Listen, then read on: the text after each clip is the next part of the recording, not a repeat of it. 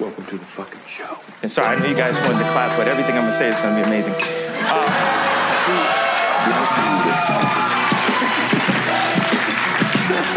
How do you pay, man? If you don't write checks, how do you pay these guys? Straight cash, homie. Mama, there goes that man.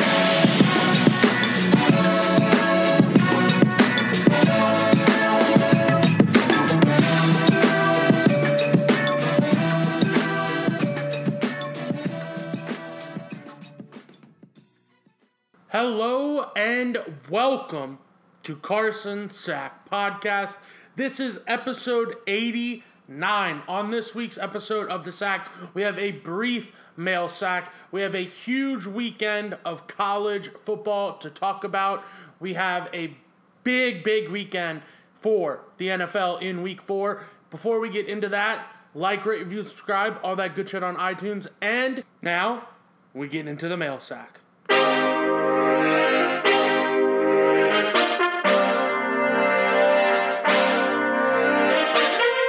Our first question comes from Adam Blanford, who asks, do you think the Steelers will recover from the Bengals waxing that ass on their home turf? Blandy, I appreciate you sending your question in. I can't wait to hopefully maybe go to a Bengals game this year with you, see some Bengals, Houday, all that other good shit. To answer your question, will the Steelers rebound and recover from this loss? There's ample opportunity to do that. Right now, it seems like they're facing a very big uphill battle, starting with the quarterback play. I said that before week 1 that I thought that was going to be an issue. The Steelers were able, as we know, to pull off the upset in week 1 against the Bills, but since then have looked extremely pedestrian. They're now facing a ton of injuries in their wide receiver room and on the defensive side of the ball with TJ Watt out as well with the groin injury. It seems as though it's going to be an uphill battle. I don't know which one of those is going to be the easiest to fix out of those two problems, the injuries or the quarterback play. You would assume the injuries, if they can get Claypool and Juju Smith-Schuster and Deontay Johnson and then get TJ Watt back, that team becomes instantly better with all those guys. But with 3 out of those 4 guys, you got the biggest problem, I think, in Roethlisberger being the distributor to them. And that's where all hell breaks loose and everything breaks down. I don't know if Ben's going to be able to flip some kind of switch and look even just okay in a game so far this year. He has not looked great. If I recall correctly, he threw the ball 58 times. That is not a recipe for success at all. I get game flow dictates sort of the type of plays you're going to call, and falling behind like they did, it was conducive for them to throw the ball and everything, but that's not Steelers football. I don't think it ever was, and I can't imagine it ever will be, but can the Steelers recover? They certainly can, but there seems like there's a ton of questions that they're going to have to answer for them to recover, but a good big win for this young Bengals team to go into Pittsburgh on Heinz Field and beat the Steelers. Our next question comes from Jack Muldoon, who asks, top 3 beers. I think mine are Tailgate, Lake, and Airport. I'll hang up and listen. Thanks. I am not a big Airport beer guy. I will drink an Airport beer, but I'm not the biggest fan of Airport beer, so they do not make my top 3. My number 3 beer is the second beer for a day of long drinking. I say the second beer because the first one, it jolts you awake. You're alive, you're ready to go. That second one, you're certainly not going to be drunk. I assume you aren't. But that second one, you loosen up a little bit. You get in a little bit of a groove, if you will. The second beer of a all-day drink is something that I relish and look forward to because I just feel a little bit looser. I feel like I'm more relaxed, a bit more, not goofy or silly, just I'm feeling it a little bit more after that second one. The official second beer would probably have to be the Lake beer. I don't think there's many things better. There is one better. I don't think there's anything mostly better than the Lake beer. You're there on the water with your friends, hopefully with your friends or family. You crack a cold one. Very good. And honestly, the lake beer, I'd even also say the lake seltzer in this new day and age, pretty good, pretty high up there. And then my 1A, 1B favorite beers, a free beer right away. And then Tom Brady, just like his Super Bowls. What's my favorite one? It's the next one. That's my favorite beer, the next one. So there are my 3 rankings of beers for you, Jack. Our next question, or statement really, comes from Kendi Poston, who says, I feel as there should be all-terrain golf courses, like a golf course but uneven, not mowed regularly, etc. Basically just a wild field and a hole. Thoughts? There certainly are golf courses like that. Some people would say public golf courses are like that. Some of them in the worse conditions than the private ones. There are tons of nice, well-kept golf courses, and there are some that aren't kept up as well. It's all about just finding them. I can't imagine, unfortunately, though, if there was this, as you said it, just a wild field and a hole, many people would play it unless it is super scenic or there's a good story behind it, compared to when I think a lot of people that play golf, they care about the course conditions and being able to have success and everything on those. So I don't know. I don't hate your idea, but I don't know how popular it would be. Next question comes from Connor Barnes, who asks, are the Cards back? Connor, are the Cards back? Do the Cards own the state of Florida? People are saying both, and I will say the win against UCF, as I detailed last week, was fantastic. UCF, with what they did, that's a good team. The Cardinals beat a good team. This game against Florida State this past week, I think objectively, it's hard to tell right now if Florida State is a good team. I certainly don't think they're by any means a great team. And I don't know if we know for sure right now if they're a bad team. There's still a ton of football left for them to play this season where they can become and be respectable. But right now, they're 0-3 or 0-4, whatever they're sitting at. And you went on the road, and I get that's a good win to follow up after the big win from Louisville and Louisville over UCF, not be a letdown. You got to go on the road, all this stuff. That's great. It'll be interesting to see what the Cards do this week against Wake Forest. I still hold steadfast that I think Boston College is going to be the Cardinals' worst loss. They have that game coming up in a little bit. The Cards also have to take on Clemson at some point this year. There's still some big question marks than answers that possibly Louisville can answer for them. But I think they enter a very critical part of their schedule right now with going to Wake Forest, hosting Virginia, with Virginia and their quarterback, I think is one of the better in the country, extremely slept on at the moment. Armstrong for Virginia, I'll just read it off. 1,700 yards, 13 touchdowns, 3 interceptions. It'll be interesting to see if the Cardinals defense can slow him down. And then, again, I remain steadfast in my thought that in 2 weeks time, on the 23rd of October, that Boston College comes into Cardinal Stadium and they give you all the worst loss of the year. I cannot speak more highly on Hafley as quarterback, as the head coach. The quarterback for Boston College is what concerns me a little bit, because right now he's only got 477 yards and 4 touchdowns, but I will get to that later. For now, the Cards they're at like the shoulder blade. You ask if they're back, they're at the shoulder blade. They're creeping up the body. They're almost to the shoulders, almost enough to peek on over and see the back. But I think if they can go 2-3, and that last win is the Boston College game, and they roll into some momentum to the North Carolina State and the Clemson game, and they somehow beat one of those two teams, then they might be all the way back. But right now you're at the shoulder blade for me. You're not officially back yet. We continue on. Polly Marino asked, how do you think my first NFL game will go? For the listeners, Polly Marino and I are going to a Chargers-Browns game in Los Angeles on October 10th, so in 2 Sundays. Hopefully it goes well. I don't see a reason why it would go poorly. NFL games are usually pretty good to go to. I say that, so knock on wood, hopefully nothing terrible happens. More than likely, you'll get drunk, too drunk like you normally do for events. You'll be annoying, and it'll prompt me to be very annoyed with you and want to leave early or just not talk to you for the majority of the game. And I hope that doesn't happen, but I could easily see that happening because it's sort of right out of your playbook. It happens a lot with some events, but hopefully that doesn't happen, and hopefully we go and have a good time.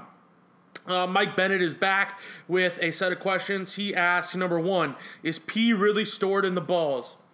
Mike, I haven't done any further research from my statements last week. If it is, great. If it isn't, I'm fine with that too. I was under the impression that it was, but it could not be. Who's to say, honestly, these days? It's my body. Let me decide where the pee is stored. And then he also asked, can you explain why Justin Thomas has beef with the Barstool podcast Foreplay? I don't believe he has beef with them in the fact, I think it was more of a joking, playful thing. I assume you're referencing the video that came out after the Ryder Cup this past week, which was an incredible event, a big win for the United States team as they routed Europe and set the all-time points record. That's a whole nother discussion. I'm not going to talk about the Ryder Cup in 2023. Too many people are already doing that. So much can change until then. Let's just, as the American team and the American fans, I assume, enjoy the win and bask in that before we get right away. But back to your point, Michael. The video you're talking about, Riggs decided because Kevin Kisner and Tiger Woods, I believe, weren't going to be on this year's team, which it came out that Tiger was sort of involved as a assistant captain by texting from home and probably talking to Stricker about things a lot. But Kisner was left off the team. That Riggs, the lead person for that podcast, was going to become a European fan for the week. And Justin Thomas has spoken to and been on the podcast before and speaks to them at the events that Foreplay decides to show up to. So I think it was more of a lighthearted jab and a quip remark from JT to a group of his friends in the Foreplay guys rather than actual beef. If this is not the case, Michael, and there actually is beef, please send over some information. I am unaware of this. I do not keep up with Barstool's Foreplay podcast as much. A plug here, a free ad. I am much more of a bigger fan of No Lane Up, the golf podcast. Shout out to those guys. They had some incredible coverage of the Ryder Cup this past week. So I keep up more with golf through them than I do Barstool. But if there is an actual riff and I totally misinterpreted this question, then let me know and I will readdress it, Mike. Thank you for sending your questions. And then our last question comes from Dan Hance, who asks, who surprised you the most out of all the rookies so far through the first couple of weeks? I think Jamar Chase, he's not surprised me a ton, but from all the narratives that people tried to spin in the preseason about the catching troubles he's had to being a wide receiver with 4 or 5, I believe 4 touchdown catches already through the first 3 weeks, that's super impressive. Najee Harris has come and played extremely well, I think, as well. Newsome, the cornerback for the Browns, he's played very well. He's dealing with an injury now. Micah Parsons for the Cowboys, think he's done extremely well. Not a total surprise. I think the offensive tackle for the Chargers has played the best as a rookie. The guy from Northwestern that they took, he's played extremely well. The surprise bad-wise, I guess, would probably have to be Kyle Pitts, but he's not even playing that bad. It's just a hard transition to make from a college tight end to a NFL tight end. We've seen it before in that rookie year. tight ends that have had success at the college level sort of take some time to adjust and struggle. We're seeing that with TJ Hawkinson. In his third year, I believe, he's sort of finally starting to become that guy that when the Lions did draft him, they thought he was going to be. So those are some people that are surprising me in some good and some bad ways. Thank you, everybody, for sending your questions. Again, a little lighter this week on the mail sack, but that's no big deal. Totally fine. As long as we get some questions in every week, I'll answer them. Thank you. As always, this segment is impossible to do without you all sending questions in. So it's greatly appreciated. It means a lot, and it helps me out a ton. Thank you very much. And without further ado, let's get into NFL Week 4 here on Carson Sack Podcast, where we talk balls.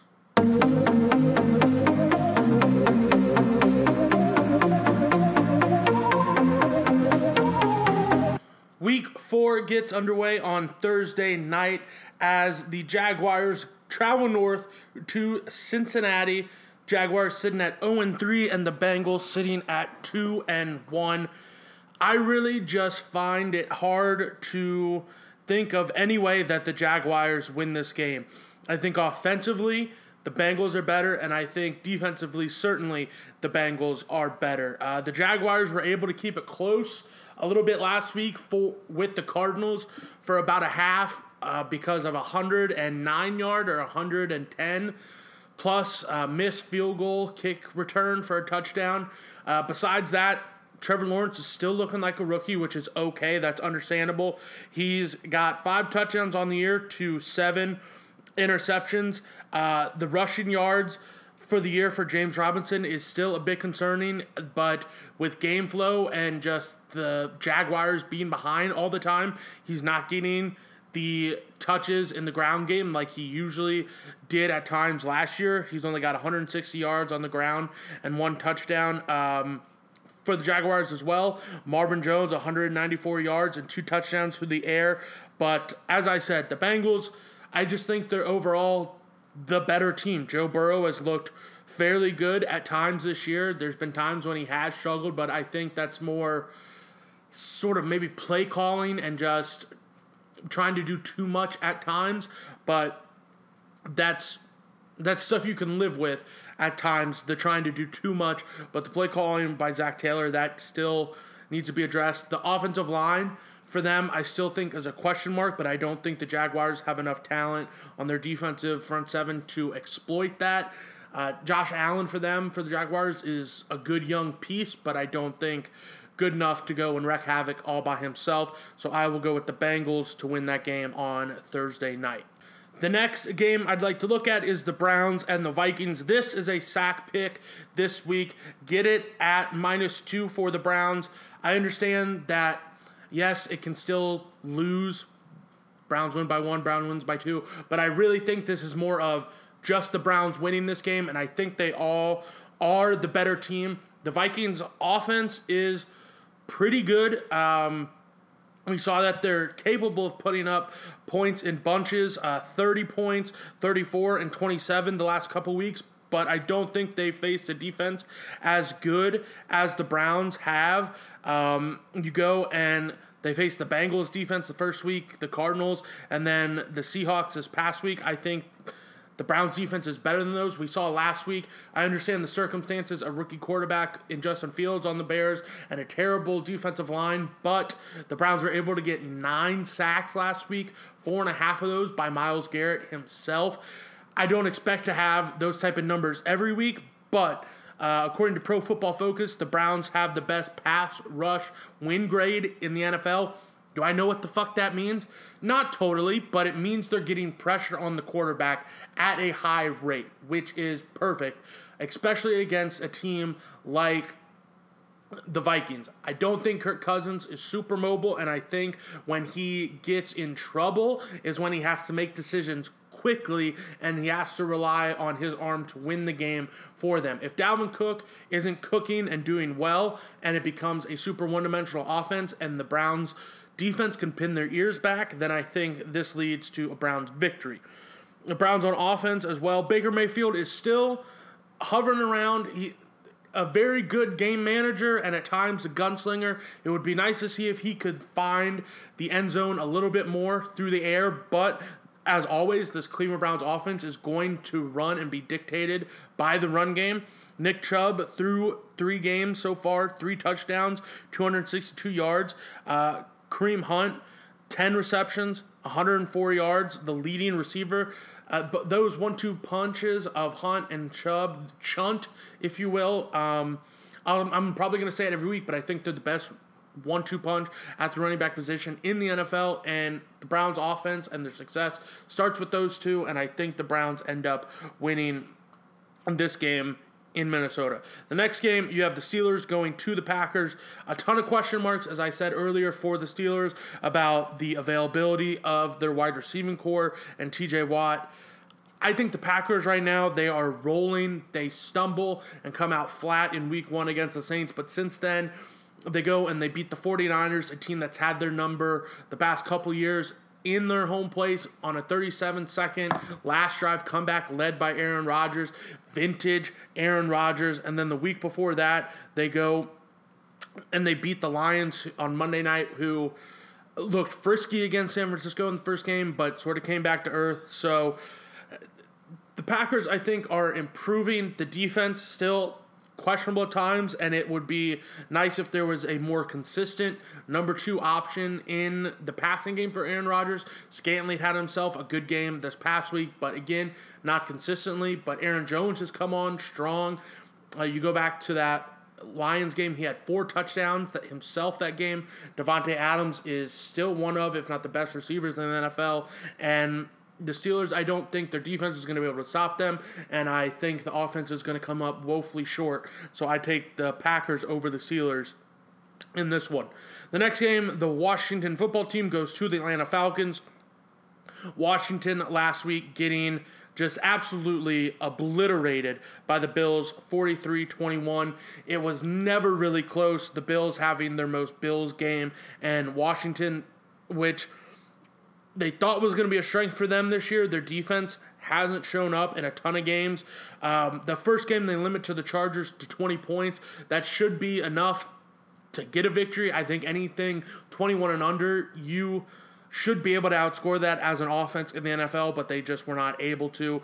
And then that second game, they give up 29. This last game, 43. Heineke has looked okay. He's got 5 touchdowns and 3 interceptions on the year. For the Falcons, they go and pull off an upset against the Giants last week to get some momentum on their season started. Matt Ryan, 4 touchdowns, 3 interceptions on the year. Calvin Ridley sort of coming to his own, 20 receptions, 175 yards, and a touchdown. I think if you go back and you look against the Falcons game and the Buccaneers game, what the Buccaneers were able to do, I'm not saying that the Buccaneers and the Washington team's defense are the exact same, but there is some similarities there. And if there's ever a time for the Washington football team their defense to really get going, I think this could be a game to do that. I'm going to take Washington over the Falcons in this next one. Moving on, the next one, I don't want to spend a whole lot of time on this. It's a 16-point spread right now, the Bills and the Texans. The Bills are going to win this. Davis Mills is just not going to be good enough to keep up with Josh Allen in that offense that seems to be finding its place after that Week 1 loss to the Steelers. I take the Bills in this one pretty easily. Our next game is the Lions and the Bears. This is a sack pick as well. This is the first over-under of the year. I am going with the under 42. I think the Bears have a lot of questions on offense still. The Lions, they're capable of putting up a ton of points, but I think they are going to face the either first or second best defense that they faced all year in this Bears defense. You could argue the 49ers is better, but I think the front defensive line for the Bears has a lot of just nasty dudes, and Hicks and Mack, if he's healthy. I know he left the game last week against the Browns for a little bit with a foot injury, but if he's available, I love this under. I ultimately will probably take the Lions in this game. They're due. They're a scrappy team. They've been close on a couple occasions. This is about time they get one. Moving on, a pretty important game here. The Panthers and the Cowboys. Panthers sitting undefeated 3-0. They're going to be without Christian McCaffrey. And then the Cowboys coming off a big win on Monday Night Football, 41-21 or 14-41 21, this past week. Dak Prescott looked great in that game. He was able to go for 238 yards and 3 touchdowns. Zeke reclaimed his spot as the number 1 back in that offense with 95 yards and 2 touchdowns. Everything was clicking. Nothing was able to be stopped by the Eagles defense, and the Eagles really just couldn't. They were a non-factor on the ground. You go and you look, Jalen Hurts was the leading rusher there with 9 carries and 35 yards. It got dictated to them what they had to do. They had to throw the ball. They were down early and often. It was 7-7 there for a little bit after a fumble interception in the end zone by Cox, I believe, for the Eagles. But after that, it was smooth sailing for the Cowboys. On the Carolina side of the ball, they lose Christian McCaffrey. They lose talented rookie J.C. Horn, the cornerback. It'll be interesting to see what this offense is going to be able to do without McCaffrey, sort of the spark plug. So for that reason, and I think the establishment of the run and the improving Dallas defense, who leads the NFL in takeaways right now, shocking. I will take the Cowboys in this one. I think they're going to ground and pound. Dak will pick his spots and beat them when he has to. And I think they probably get a fumble or an interception on Darnold at a key point in the game, and the Cowboys pick up the win. The next game, we have the Dolphins and the Cowboys. The Dolphins and the Colts. We just had the Cowboys. The Dolphins and the Colts. I'm going to go with the Colts in this one. They're frisky. They're better than what their record is. The Dolphins looked okay last week, getting a loss in the overtime against the Raiders, who just screeched by. Jacoby Brissett in that one went for 384 yards and an interception. I just think the Colts, they're due. They're better than their record. They had a couple of tough games. You open up with the Seahawks, Rams, and Titans. Those are all playoff contender teams, and I know the Dolphins are sort of in that race, but I think they're a step below those guys and those teams. So I'm going to take the Colts to get the win. But gosh, that Dolphins defense is good. Hopefully Carson Wentz just doesn't turn the ball over and can manage that game, because I think they're good enough to beat the Dolphins straight up. But if he's turning the ball over, then that's where issues start to happen. But I think the Colts they're due. They're too good to be 0-4. They win this game. The next game, we have the Giants going to New Orleans. The first game for the Saints in the Superdome. They had to play their first game in Jacksonville because of the hurricane. I think this is going to be a rout. I think one of the few places that home field advantage actually matters outside of weather with actual noise. Seattle's one of them. Arrowhead's one of them, and New Orleans is one of them. I think those 3 places really are actual home field advantages when it comes to noise in the NFL. I think the Saints, they looked okay last week. Jameis didn't do anything totally stupid. He didn't turn the ball over a ton. They were able to stifle the Patriots offense to only 13 points. I think it could be a recipe of the same. Get some pressure on Daniel Jones, have him turn the ball over, and they end up winning. Jameis doesn't do anything stupid. I like the Saints in this one pretty comfortably. The next game, Titans-Jets. I think the Jets could have some success in this one. A.J. Brown will probably be out for the Titans, the wide receiver, and Julio Jones, apparently, I read, is dealing with an injury on his own. If those 2 guys are out, I think there is a possibility for the Jets to keep this one closer than what the spread indicates.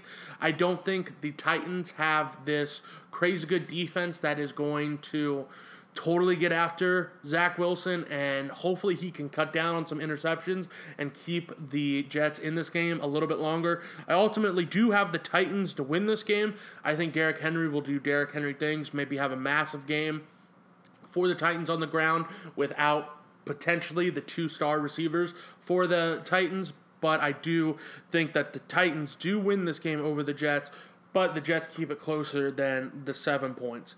Our next game, the Chiefs coming off a loss to the Chargers last week.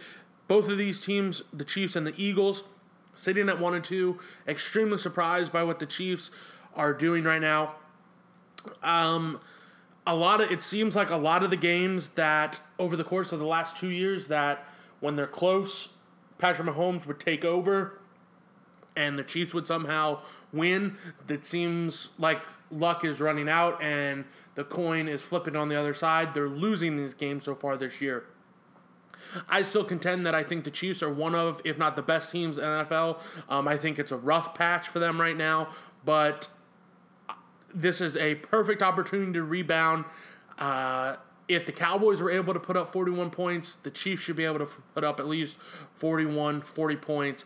And I think that the Chiefs defense will be able to cause Jalen Hurts some issues. Maybe Tyrann Mathieu gets an interception or so, and the Chiefs end up winning this game. The next game, we have the Cardinals going to the Los Angeles Rams. Everything in my body says take the Cardinals in this, so I am ultimately going to take the Rams in this. This is not a sack pick, but everything about this game screams take the Cardinals, take the Cardinals. It's a huge win for the Rams last week. They're going to have win hangover, all this stuff. I want to take the Cardinals so bad, but everything about it screams Cardinals, so I go Rams. We look at the Rams last week getting, again, as I mentioned, a huge win against the Bucs. Matthew Stafford was able to throw for 343 yards and 4 touchdowns. Sony Michel did all right. They got him 20 carries.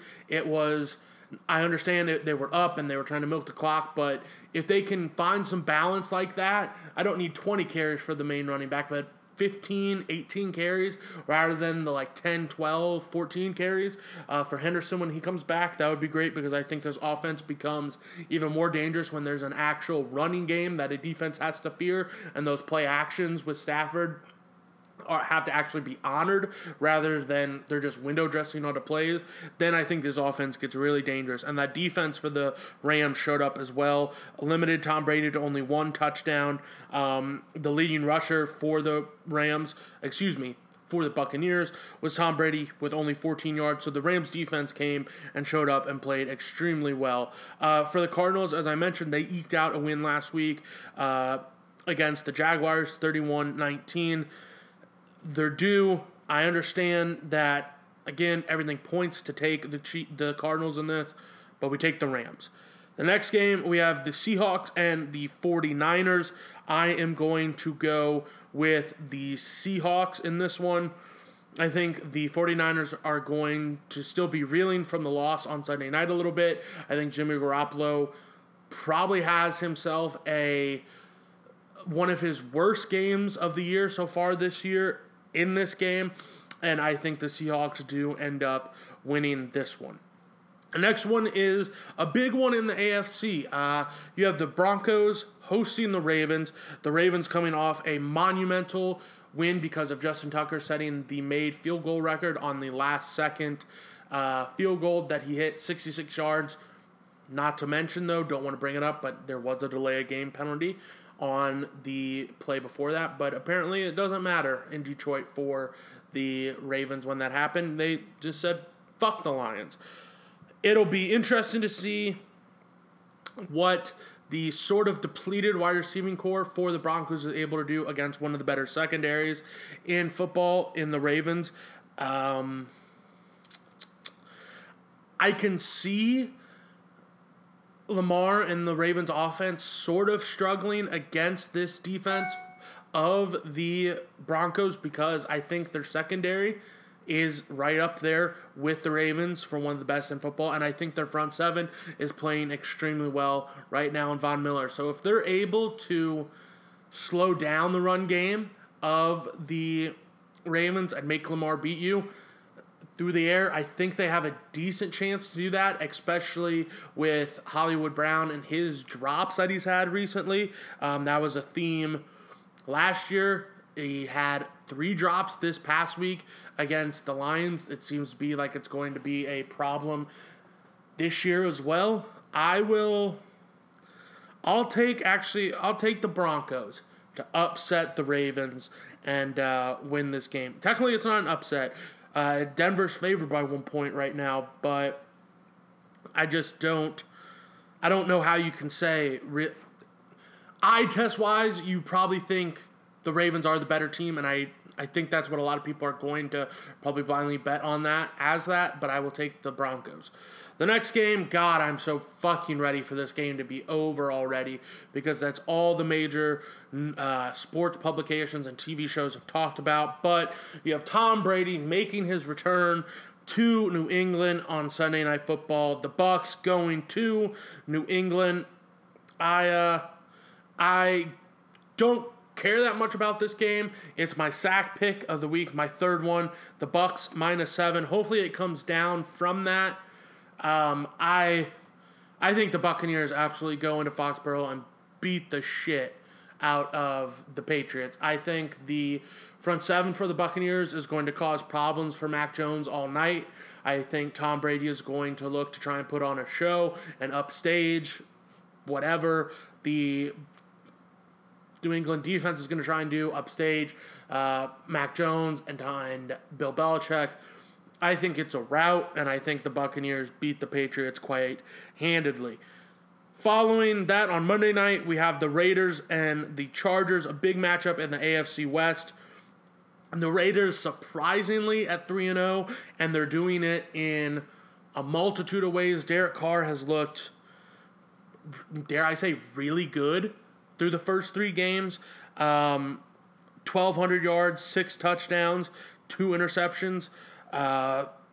Ruggs has come on pretty well. He's turned into that deep threat that can extend the field, and that's big because you sort of have Darren Waller last year, and then it's sort of a question mark. This year, Hunter Renfrow, Ruggs, they're sort of coming into their own, understanding their roles. Gruden's getting them the ball in a multitude of ways. The offense is coming together for them. The defense have been able to get pressure when they needed to, and that's been huge for the Raiders so far this year. I will, for the Chargers, though, Herbert sitting at 956 yards, 6 touchdowns, 3 interceptions. Eckler hasn't gotten to get going yet on the ground. I think this could be a game for them to do that. I will take the Chargers, and they have a great defensive line. I'll take the Chargers over the Raiders in this one to get a big win in the AFC West. Hopefully the Chargers do not come out with some flatness after the big win they had last week against the Chiefs. That does it for week 4 in the NFL. We are now going to switch focus to college football.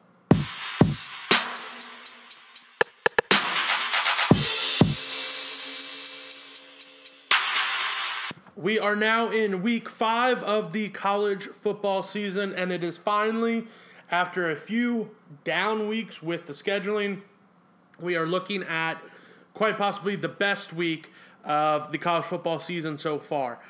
You have a ton of top 25 matchups in this one, a couple top 10 matchups as well. It looks to be an extremely exciting week. It gets started on Thursday as Virginia goes to Miami. I think this is going to be an extremely high-scoring game. Both of these offenses are pretty good. The quarterback play for Miami with King has been less than good this year. He's only got 3 touchdowns through the air and 4 interceptions.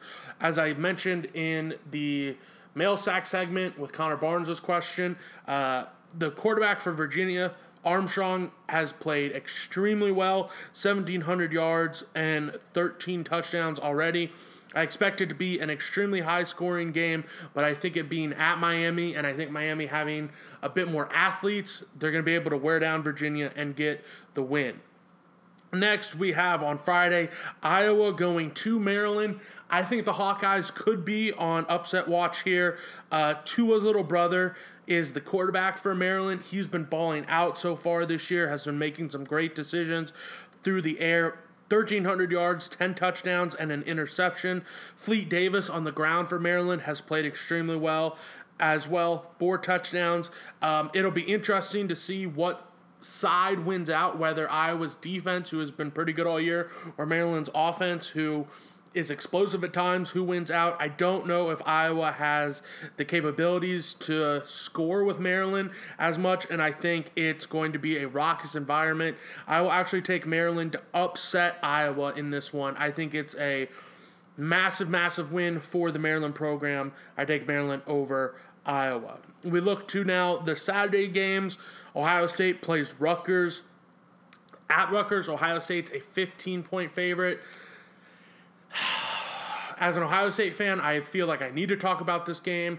Most of the time, this could be just something that gets glossed right over. It's Rutgers, whatever. Schiano there for Rutgers has them playing well. The quarterback there for them, Verdell, 5 touchdowns on the year.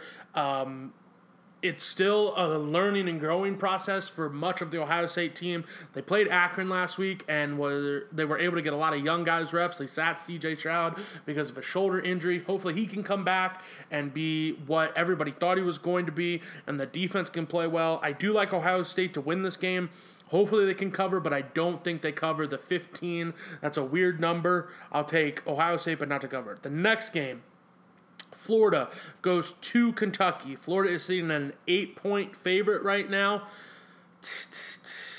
UK looked decent last week against South Carolina. Their defense was very good, but that offense was hit or miss, whether that was going on the road for the first time, if that was the issue or what. In that game, Levis, 102 yards and an interception, so not what they did at all, but it was sort of an old school win for UK, the ground and pound, the defense steps up. I think this game, if Kentucky's going to have a chance, Levis is going to have to play his best game of the year, and it is a little discouraging that his last 2 games are probably his worst 2 games, rather than the first 2 games being the better of the 4 that he's played so far this year. But the playmakers are there for Kentucky to be able to hang with Florida. It'll be how well does the defense play for Kentucky, and if Levis can come in and not try and force things and takes what the defense gives him, then Kentucky has a chance in this. I really want to take Kentucky, but I'm going to say Florida comes in and breaks the hearts of the Big Blue Nation, and they get the win. The next game, one of our first top 10 matchups, you have Arkansas going to Georgia. Arkansas on the year, they undefeated, surprisingly. Jefferson for them, 6 touchdowns, 2 interceptions on the air. The defense is what really is Arkansas' strong suit. Unfortunately, I think they go up against an even better defense this week in Georgia. I could see this being low scoring, but I think Georgia just has too much talent on that defensive side of the ball. And I think Arkansas' offense at times is a little one-dimensional and isn't going to be good enough to exploit any weaknesses on Georgia's defense. So I will take Georgia over Arkansas. Georgia as well with JT Daniels back at quarterback, 567 yards and 5 touchdowns through the air. He's going to need to start playing a little bit better. I understand that defense is really the catalyst for this team. I mean, I understand they played Vanderbilt last week, but they were able to keep them scoreless. The offense was able to put up 55 points. I do take Georgia in this one just because I don't know if Arkansas is ready to go into that type of environment and beat a team like Georgia just yet in Sam Pittman's tenure there. But it's great for Arkansas. I'm glad they're getting some pub. I think Pittman's a great hire, but I don't think they beat Georgia this week. Next, we have Wisconsin hosting Michigan. Michigan sitting at 4-0. Wisconsin coming off a loss last week to Notre Dame where it was close, and then it wasn't close at all at the end. I think Michigan beats them. I think Wisconsin's quarterback play with Mertz is just terrible. 1 touchdown, 6 interceptions on the year. They don't really have the run game that they're known for. Michigan is doing extremely well on both sides of the ball right now. Their running back, their leading rusher, Corum, 7 touchdowns on the year. McNamara, 3 touchdowns through the air on the year. You'd like to see them pass the ball a little bit better, but the ground and pound game has been there all year for Michigan, so I take Michigan to grind out a win against Wisconsin. I feel like Wisconsin's going to come out deflated in this one. I feel like last week was their big chance against Notre Dame to re-energize this season. Now you ask your fans at home again. And I get the game last week wasn't at home. It was in Chicago. But I think it'll be hard for those fans to get up for this game. I take Wisconsin to lose in this game against Michigan. Moving on, TCU and Texas. I think Texas wins that game. I think it'll be a good game as well. Minnesota and Purdue. I think Purdue wins that one, especially if Bell is back. Minnesota has looked up and down all year. Louisville and Wake Forest. Wake Forest sitting at 4-0 on the year. 24th in the country. Louisville coming off 2 wins. Wake Forest, what's their line here? Line is 6.5. I will go Wake Forest in this one over Louisville. I think they maybe fall flat in this one. I go with Wake Forest over Louisville. The biggest game of the day for me, Cincinnati, Notre Dame. I've been saying it since the year started, and apparently Vegas agrees with me. Cincinnati's going to go to South Bend and upset Notre Dame. I still think Notre Dame has a ton of questions on the offensive side of the ball, and I think Cincinnati's defense is going to be the best, if not one of the best, if not the best defense they play this year. Fickell has that team flying around on that side of the ball. Desmond Ridder's going to need to have his biggest game of the year to date to win this game, and luckily he hasn't had to really go out and win a game as much this year yet. I think this is the game that he does that, and they go and they win in South Bend. I take Cincinnati over Notre Dame. Other game that a lot of people are going to be watching, the 3:30 game, Alabama hosting Ole Miss. I think this is going to be, points. Ultimately, Alabama wins this. They were in a dogfight a couple weeks ago against Florida. This last week, they play Southern Miss and just completely blow them out, put up 63 points on them. Ole Miss has gone into Alabama before and won. It'll be shocking if they do it again. I think it'll be close for a little bit because I do think Ole Miss is going to come out and try and punch them in the mouth and hang with them for a little bit. I think Ole Miss has some talent, some speed, and some strength to match Alabama for a little while, but then I think Alabama does ultimately end up pulling away and winning. I definitely think Ole Miss covers the 14.5, though. The next game I want to talk about is Oregon going to Stanford. Keep an eye on this one. Stanford they're scrappy. They're not great, but they're scrappy. I look for Stanford to keep this one close and potentially pull off the upset. The next game, Oklahoma going to Kansas State. Kansas State last year upset Oklahoma. I don't think it happens again, but there are some fans that got a little vocal last week as Oklahoma barely squeaked by West Virginia, calling for the backup quarterback over Spencer Rattler.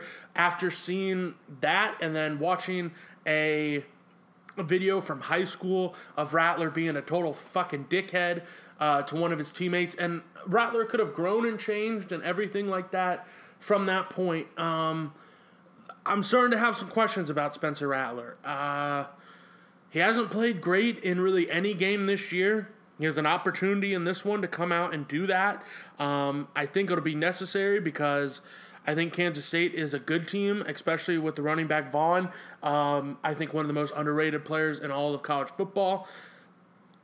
Now's a great time for Rattler to show up and say, hey, I was a Heisman front runner. I'm the starter for this just quarterback factory of a team for a fucking reason.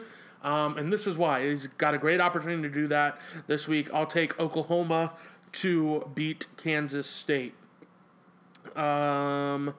Moving on, Baylor and Oklahoma State. Both of these teams sitting at 4-0. I'll go with Oklahoma State because it's in Stillwater. Sanders there for the quarterback for them. 4 touchdowns, an interception, and 599 yards. But Warren on the ground for them, 387 yards and 4 touchdowns. I'll take Oklahoma State over Baylor in that.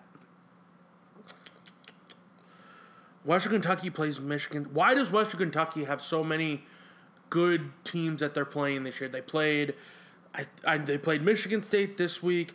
They've played Indiana. They played Army. I think getting into the conference play for WKU is going to be a good thing. A game that flies under a lot of people's radar here.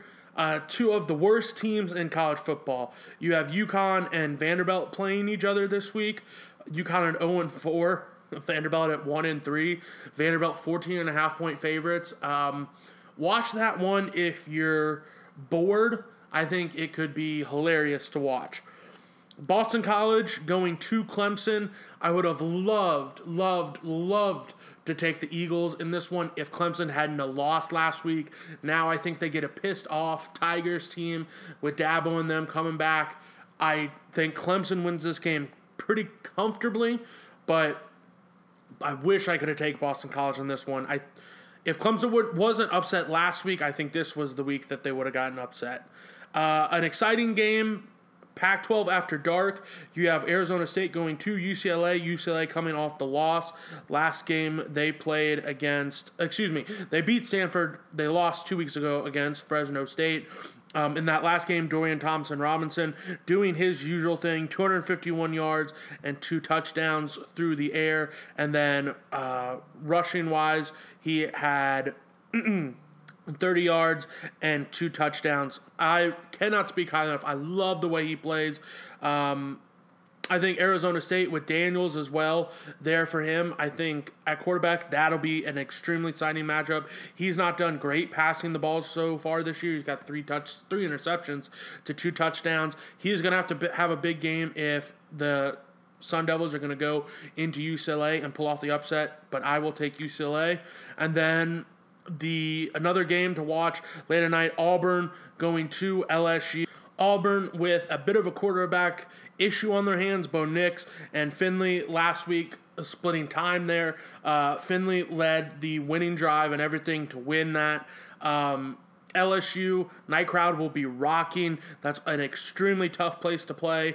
LSU last week getting the victory, I believe, against Mississippi State, 28-25 there on the road. Both of these teams, I think, are extremely okay football teams.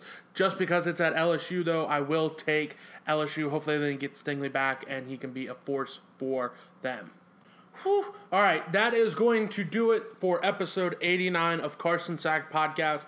I am unsure of if there is going to be an episode next week, as I will be in California for that Browns-Chargers game. If it is the audio quality, I would like to apologize for that. I will not be traveling with my microphone. If I do an episode, it will be sans microphone, so the audio might be a little lower quality. I apologize about that immediately. I imagine if I do an episode, Polly Marino might make a return, which is a bit concerning as well. I've not discussed that with her, if she even wants to do that or anything. But I will let you know sometime early next week if there will be an episode. If not, I apologize, but I'm on vacation and I'm going to take a break. Before I get out of here, like, review, subscribe, all of that, iTunes, SoundCloud, Spotify, wherever you get your podcast from. I was going to say your iTunes from. What an idiot. Thank you, as always, for listening. We are going to be at 90 episodes the next time you hear me coming through your speakers into your ears. That is 10 away from 100. We're inching towards the century mark. Thank you for the support. Truly appreciate it. And thank you for listening to episode 89 of Carson Sack Podcast, where we talk balls. And as we always end here on the Sack, we will be life goes on.